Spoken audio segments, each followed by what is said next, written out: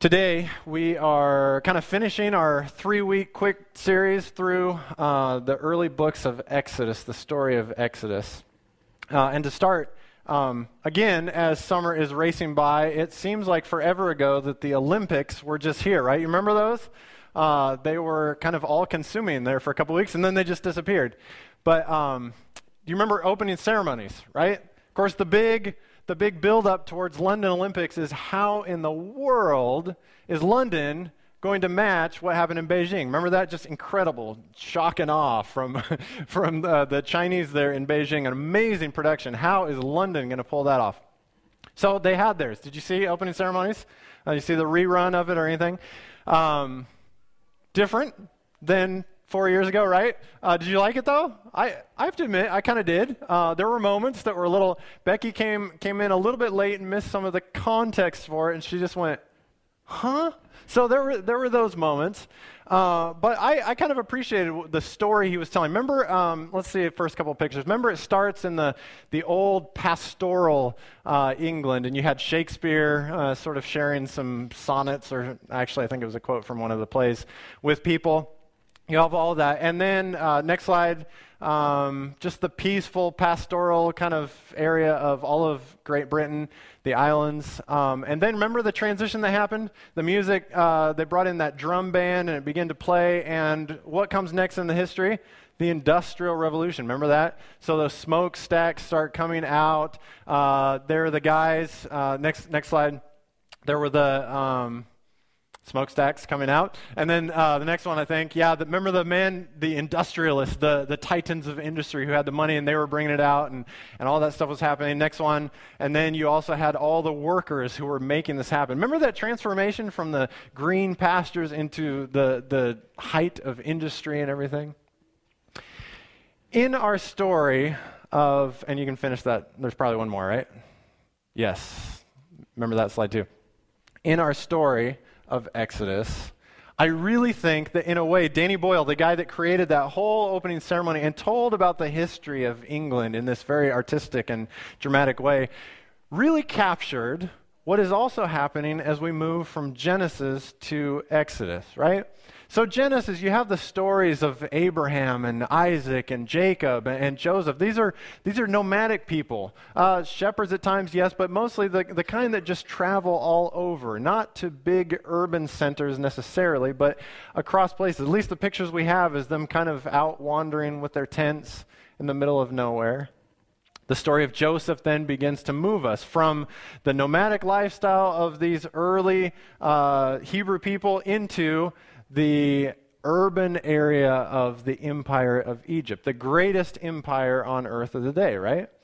And so you have this story transitioning into this time where Joseph brings his family into Egypt, and suddenly, as we begin the book of Exodus, we're confronted with stories not so much of shepherds in the wilderness, except when Moses gets away, but more stories of building projects and the rise of this huge empire under the emperor Pharaoh.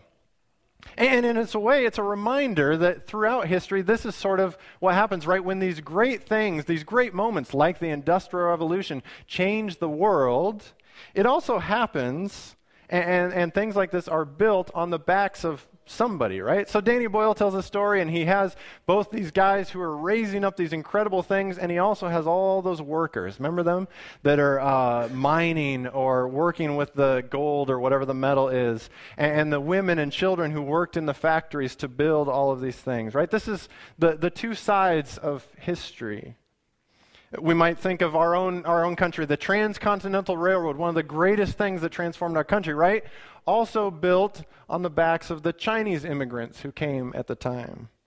Or, of course, in even less favorable history of our country, the wealth of the southern plantations and the northern textile factories and everything that brought so much wealth to the country, built, of course, on the backs of slaves brought from another land. And then you go all the way back in history and you realize this is happening back then too. Here's Pharaoh building up the empire of Egypt with his amazing buildings and projects. And it's being built, says the story of Exodus, at least in part on the backs of these Hebrew people. Right? Remember the story. As we've gone the last couple of weeks, God, we've been told, has heard the cry of these people groaning under their heavy labor. And so he's called Moses, this guy we heard a lot about last week. He's called Moses to be the leader who is going to go speak to Pharaoh face to face on God's behalf and tell him to let these people go free. God has heard the cry of these slaves. It's taken, as you recall from last week, some serious convincing to get Moses to agree to do this. It's a bold task Moses doesn't really delight in being a part of. But finally, God convinces Moses and his brother Aaron to be his spokesperson to the Pharaoh of the empire of Egypt, the largest empire in the world at that time. We pick up our story in Exodus chapter 5. And here's how the story is told. Exodus chapter 5, verse 1. So afterward, Moses and Aaron went to Pharaoh. Now, Moses is finally ready for this moment, ready as he's ever going to be.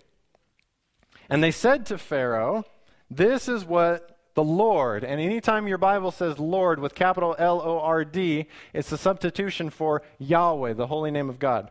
This is what Yahweh, Israel's God, says. Let my people go so that they can hold a festival for me in the desert. So imagine you're Pharaoh, and in come these two people. Maybe Pharaoh recognizes Moses from his childhood. Maybe not. We don't know. But these two men come in and say, hey, let this God, Yahweh, whom he's never heard of, says, let these people go into the desert so they can have a religious festival for a few days. Now, it's not easy, I would imagine, being an emperor, right? Don't you think? I mean, being an emperor has got to have some challenges to it, right? First of all, imagine being Pharaoh. You have this vast empire to manage and oversee. Okay, so some of you manage portions of a company or something. Imagine managing an entire empire. There's always something could go wrong. For example, just a few years back, there was this 7-year famine that came. A nightmare for the Pharaoh to try and figure out before people revolted, complained, and threw him out of power. So you have this vast empire to manage. Second, there's always some group that's unhappy or complaining, right? Can you imagine always getting up in the morning and hearing the news, so-and-so, this group has now complained because they don't have enough water. This group is complaining because you haven't visited their region in quite a while. This group is complaining for whatever reason, right?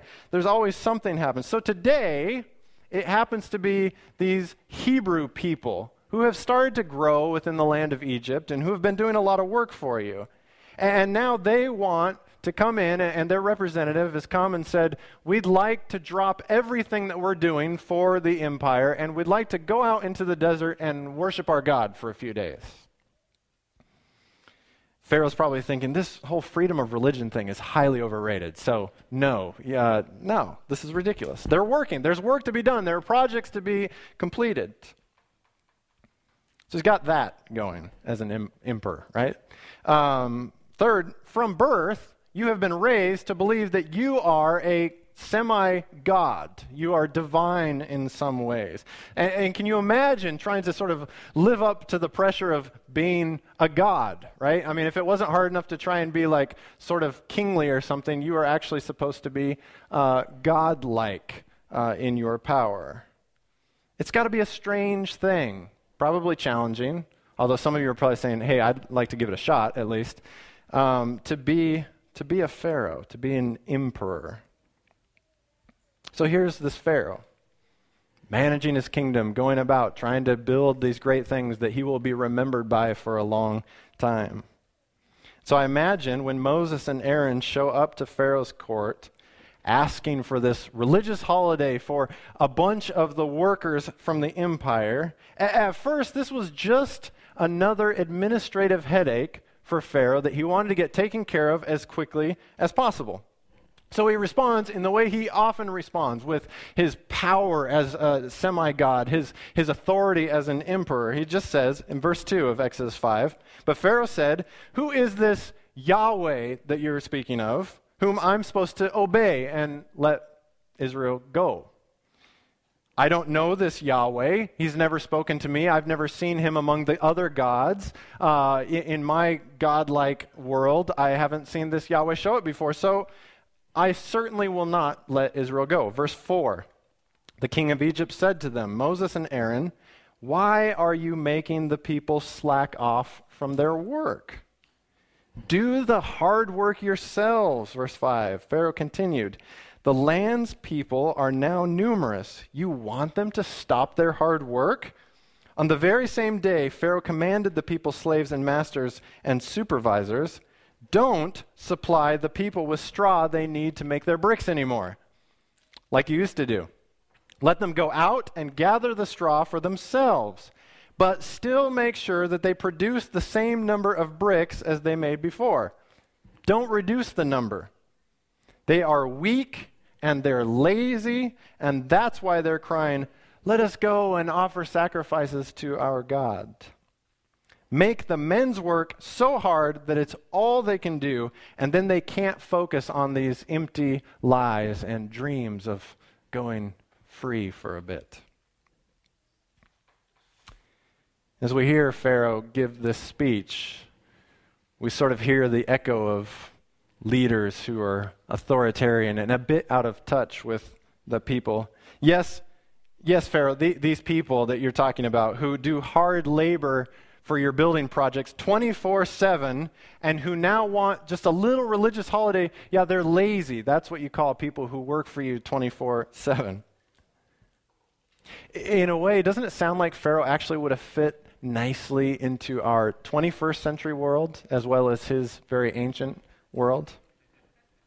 I mean, right? This is a culture that we have around us, right? That if you're not working 24/7, if you're not constantly moving all the time, if you're not always producing something at every moment, if you aren't efficient with your time, if you want to take time off for unproductive things like play or religious stuff, festivals of worship, then you're kind of lazy.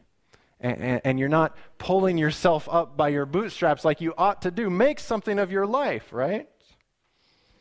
It's interesting as we begin to hear this story unfold, and already as we hear Pharaoh saying, you can't let them go worship for a time because that makes them lazy, we already hear hints of something very special God is going to do for the people. God is going to make this marker of his people something called Sabbath. They would remember it back from creation, right? It's this marker that says, no, my people don't have to work 24/7 in order to prove that they're not lazy. In fact, I want them to stop for a time and just be. Hints already of Sabbath. But of course, in contrast, the Pharaoh we see in this story is everything that God and Sabbath are not. They're sort of the anti-God and Sabbath. And in fact, in that case, they're anti-creation, Pharaoh is. He's gotten himself on the other side of what God wants to do with his people and with the ones he has created and with his earth. God's desire for human flourishing, as we've talked about week after week. Pharaoh's on the other side. There's God and Sabbath rest and letting people go free, and there's Pharaoh who calls them lazy and says, work harder for me, you can't go free. It wasn't always this way for the pharaohs. It doesn't have to be this way for this Pharaoh, right? If we remember 2 pharaohs ago, if that's how you count pharaohs, the Egyptian emperor, the Pharaoh 2 pharaohs ago, was the one who worked with a guy named Joseph. Remember Joseph? Joseph shows up, works his way up into the Pharaoh's very office, and ends up saving the Egyptian empire from a famine by providing help. Pharaoh is grateful. He sees what Joseph has done is good. He sees Joseph's family is good and invites them and welcomes them into the protection of the Egyptian lands. He brings Jacob, who is now called Israel, and all those people. That's how these Hebrews got here. That Pharaoh recognized something good about these people, welcomed them with open arms. But pharaohs, it seems, have short memory, right? Because the next Pharaoh that comes along, Exodus tells us, he knew not Joseph. He didn't remember Joseph and his family and all the good they had done. And that Pharaoh saw the growth and the flourishing and the well-being of this Israel family and felt threatened by it for whatever reason. The new Pharaoh feels even more so that way, and hence the slavery and the work and the burdens. Have you ever wondered why it is that some of us, we see people do this, we do it ourselves sometimes, when we see people who are truly flourishing or truly doing well in life and happy, our reaction is not joy for them, but it's some kind of insecurity, or we feel threatened by them. Have you seen that happen with people? There are those people that you realize are just, and by the way, when we talk about human flourishing and happiness, I'm not talking about the people who have a big house and the car you've always dreamed of, right? Sometimes when we talk about success and joy in life, you're picturing, yeah, if I could just have, all those things I've always wanted, then no. When we talk about human flourishing, what we're talking about, of course, is sometimes the very opposite of that. It's those people. To give the easiest example, someone like Mother Teresa, right? Who did not have the mansion or the cars or anything. And in fact, sometimes wrote in her diaries things that were very, very dark, and she struggled. But somehow in her life there was that deep kind of joy. That's what we mean by flourishing. We mean those people who, no matter their circumstances, you realize that they are going to be okay. The people who, no matter what comes their way in life, are able to maintain somehow a sense that life is still good. Life is still full of joy in the most surprising ways. That's what we mean. And some of us, when we come across one of those people that is just really secure and confident with who they are, happy about their life, and feeling good about life, some of us feel threatened by that for whatever reason. And maybe it's because we look at our own lives and we go, I don't have that, and so I wish they didn't have that. Maybe there's something wrong with them. Maybe if we can push them down, it will make me feel a little better. It's something like that. Maybe that's what's going on with these pharaohs on sort of a emperor kind of scale. But whatever it is, the reason, this Pharaoh has felt threatened by the flourishing of these people of God. He's put them in slavery, and he's denied their freedom, and now he has found himself on the wrong side of God's wish for goodness for his people, for people's wholeness and their well-being. And so,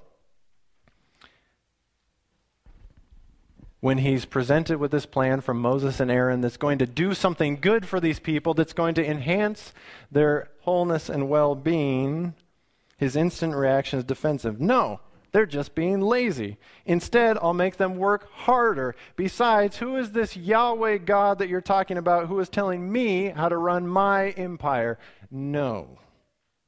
And so, as you know, the famous story thus begins this standoff between God, Yahweh, creator and God of these people, and Pharaoh on the other hand. How will God handle this conflict? You know the story about the things that come next and all the things that are unleashed on the empire of Egypt. And one way to read what comes next is that God comes into this conflict with guns blazing, right? Shock and awe, Old Testament style. God has had enough, and he's going to do something about it, and Pharaoh better get out of the way and watch out. Pharaoh won't even know what hit him. God even hardens Pharaoh's heart along the way to make sure Pharaoh says no so that he can unleash all this stuff on Pharaoh, and it's going to be impressive. They're, of course, what we often call the 10 plagues. A plague literally means a strike or a blow. This is something deadly serious dealt to the enemy. These things are going to eventually convince Pharaoh to send the Hebrew people out of Egypt. There is some truth to that way of reading this story, but if we simply see that story as God's shock and awe meant to wow Pharaoh and blow him away, we will miss some important pieces of the story. There are three I think we should make sure and notice today. And the first one is actually something that came as a surprise to me, but if you read carefully through the story of these 10 things, it is only later on that 10th one, the one that has to do with the killing of the firstborn children, that the word plague is used heavily. Other than that, it's only used a couple times through the first 10. Usually those first 9 are referred to by another word. They're called signs and wonders.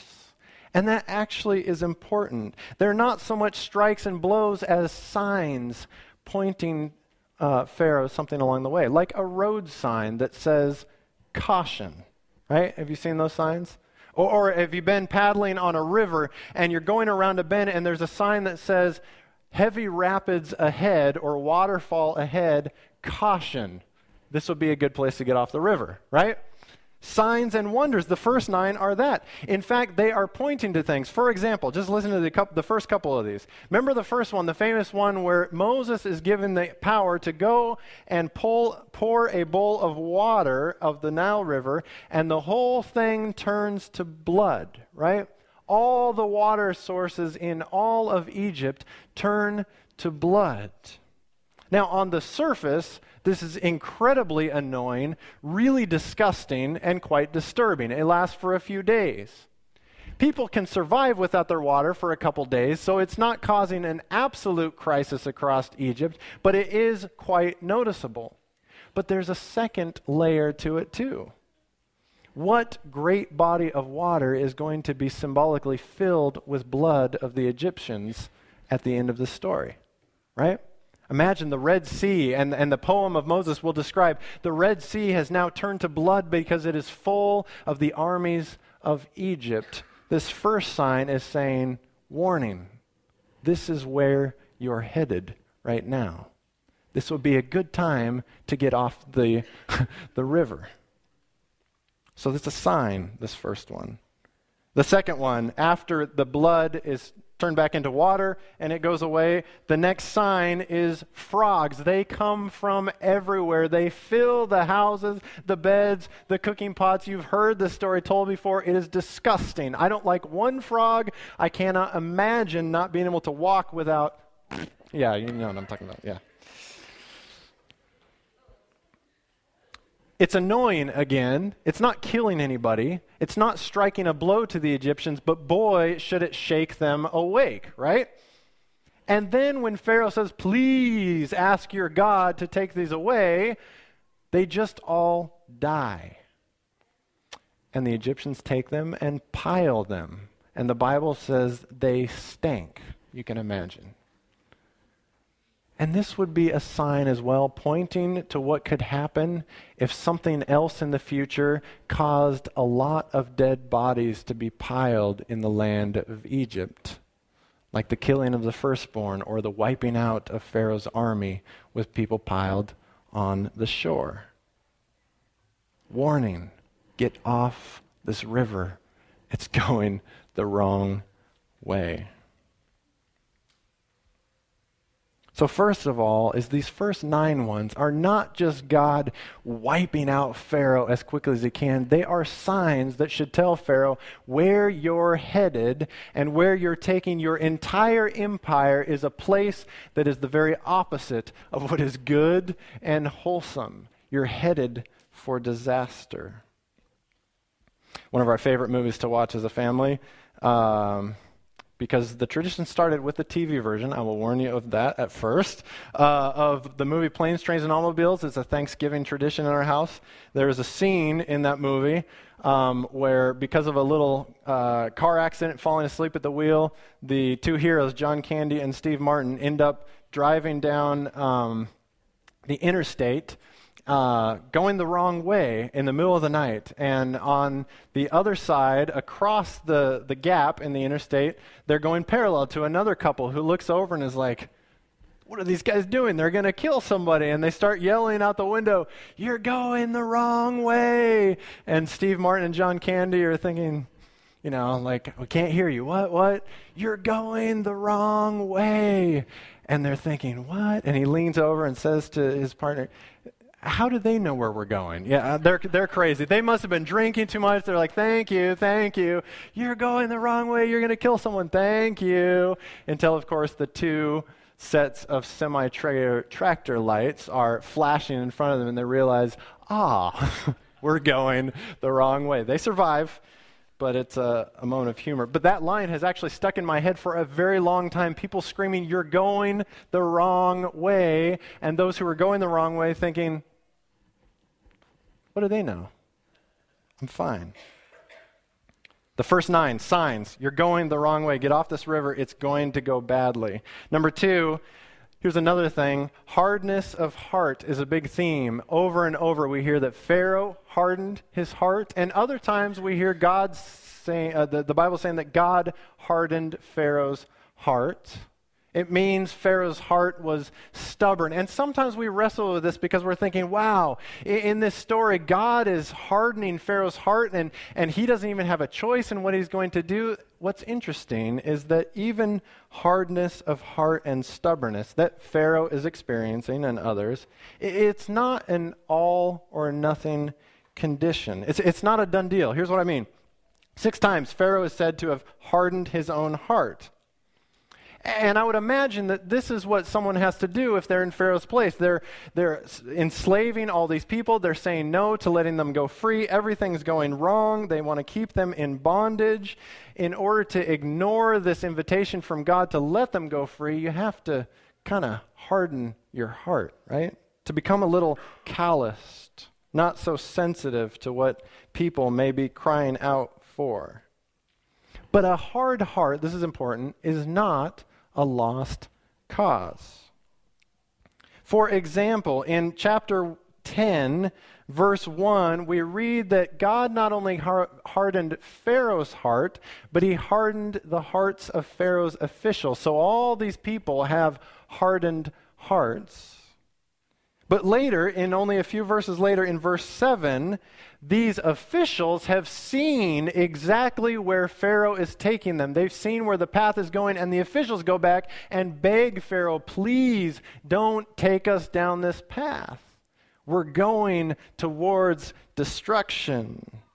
So apparently, a hardened heart can have a moment of recognition and become a not hardened heart. Pharaoh's heart, time after time, however, changes his mind. Remember this story? This is the amazing thing about this story, is over and over Pharaoh says, no, you can't go. A plague comes, and Pharaoh says, please get out of here. And then once the plagues are gone, once the signs are gone, the disasters are gone, Pharaoh says, actually, it would be nice to have you still working here. So stay, don't go. And he changes his mind. It's a classic case of one moment recognizing what God wants to do for you and through you for people, and then the next moment deciding, no, I think I like the way I was headed better. God's way, it's too hard, it's too difficult, and so I'll go my way. One author calls it the dance of denial and acceptance. Pharaoh is doing this throughout this whole story. One moment denying that God is doing anything good, that God is powerful, denying that he will let the people go. Another moment accepting, okay, God, you've won, you've had your way, just let the people go. And back again to denial. Acceptance, denial. Back and forth goes Pharaoh. His hard heart is not a completely hard heart. It's not a done deal until later in the story. So for hard hearts, there is always hope.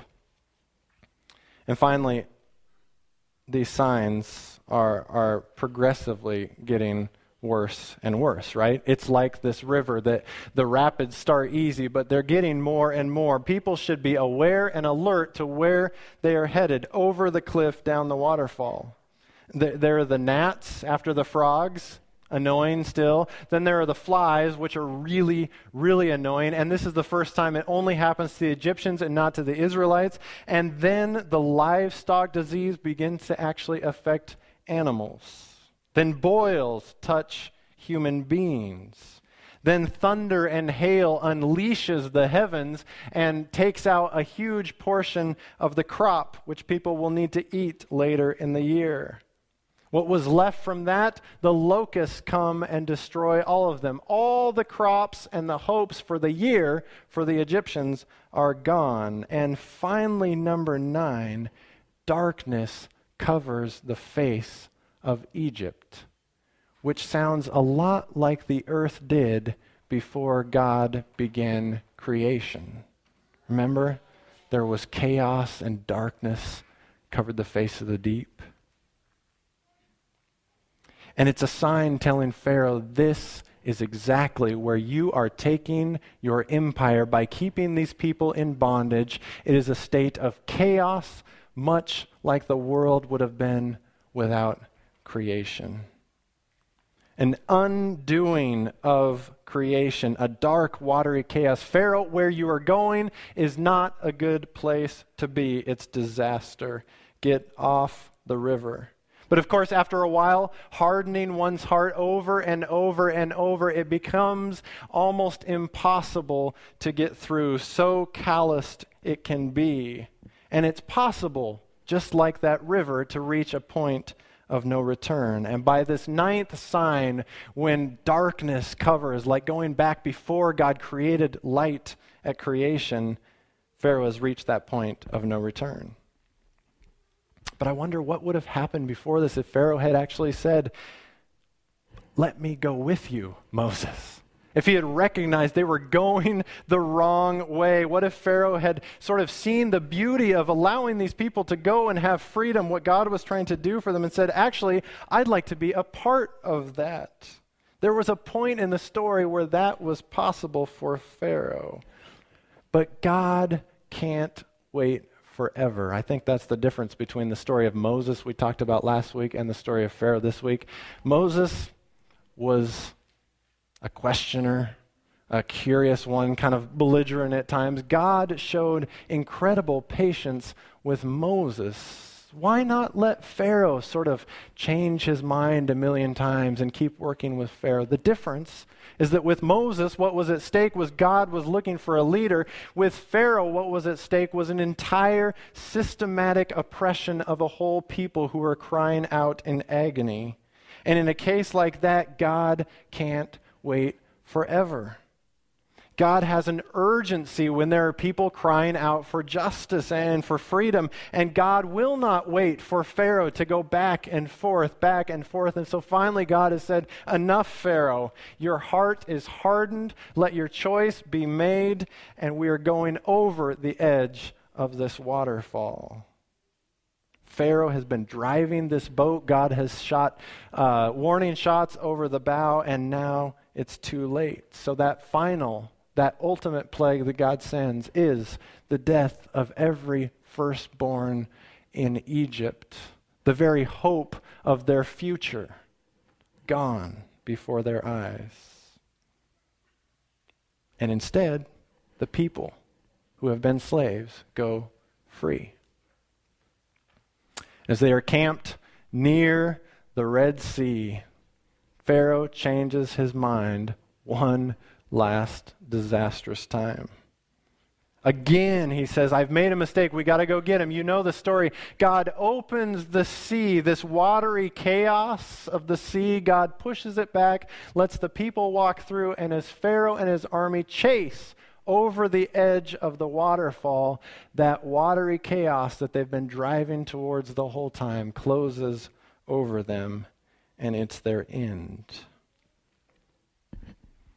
On the other side of the sea is Moses and all the people who have been slaves for so long. And they, as you can imagine, as you can feel in their place, are dancing and singing for joy.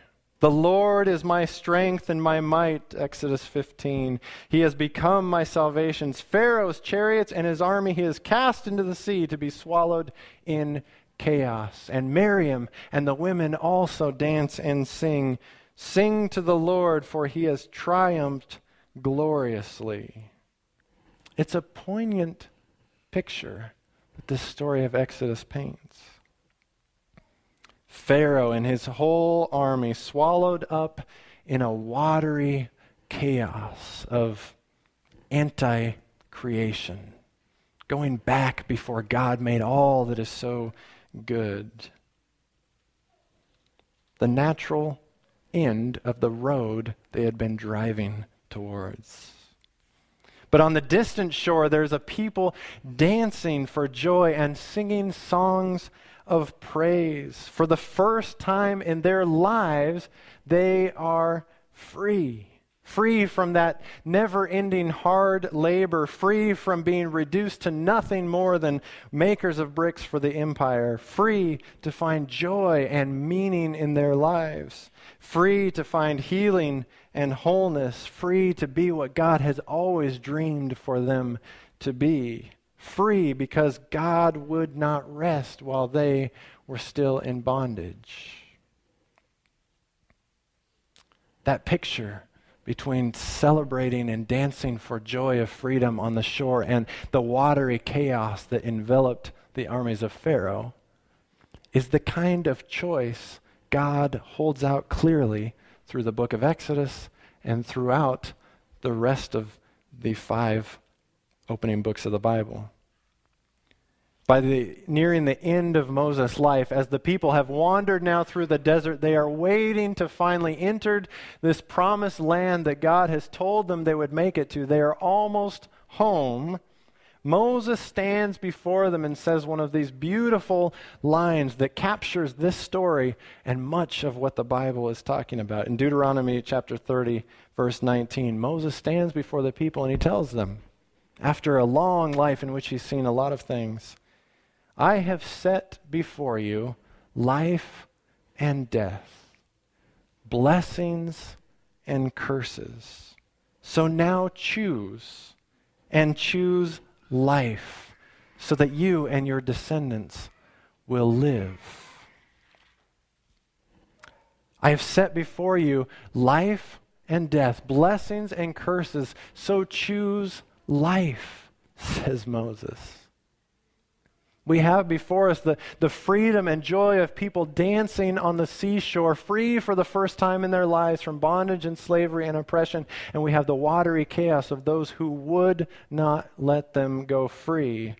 And Moses says, choose life, choose freedom, choose joy, choose liberty, so that you may live. Jesus says, I am the way, the truth, and the life. I have come, he says in another place, I have come that you may have life and have it to the full.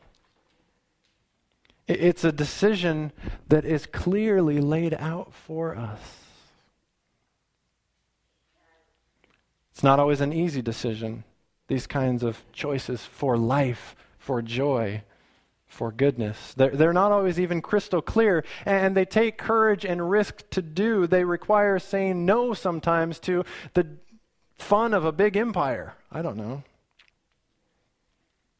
Few of us, of course, are rulers of empires, but every day we're faced with myriad decisions that can either lead towards the shores of redemption, freedom, goodness for people, or to a watery chaos that is what happens when there is oppression and tyranny. We can either choose things that promote human flourishing and happiness and joy, or choose things that chip away at the value of human beings and others and ourselves, created in God's image. And the stern reminder in this story is that the more we harden our hearts against those things that are good and beautiful, the harder it is to change down the road. So there's an urgency to how we choose. There's an urgency to how we live. But the beautiful encouragement of this story is that God is continually holding out that invitation to us to choose life, to choose the way of freedom and redemption, to choose the way of rest from our burdens and healing and wholeness and joy. It's not out of your control.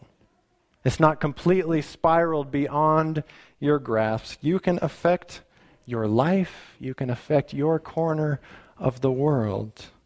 You can choose. So choose life. Choose life.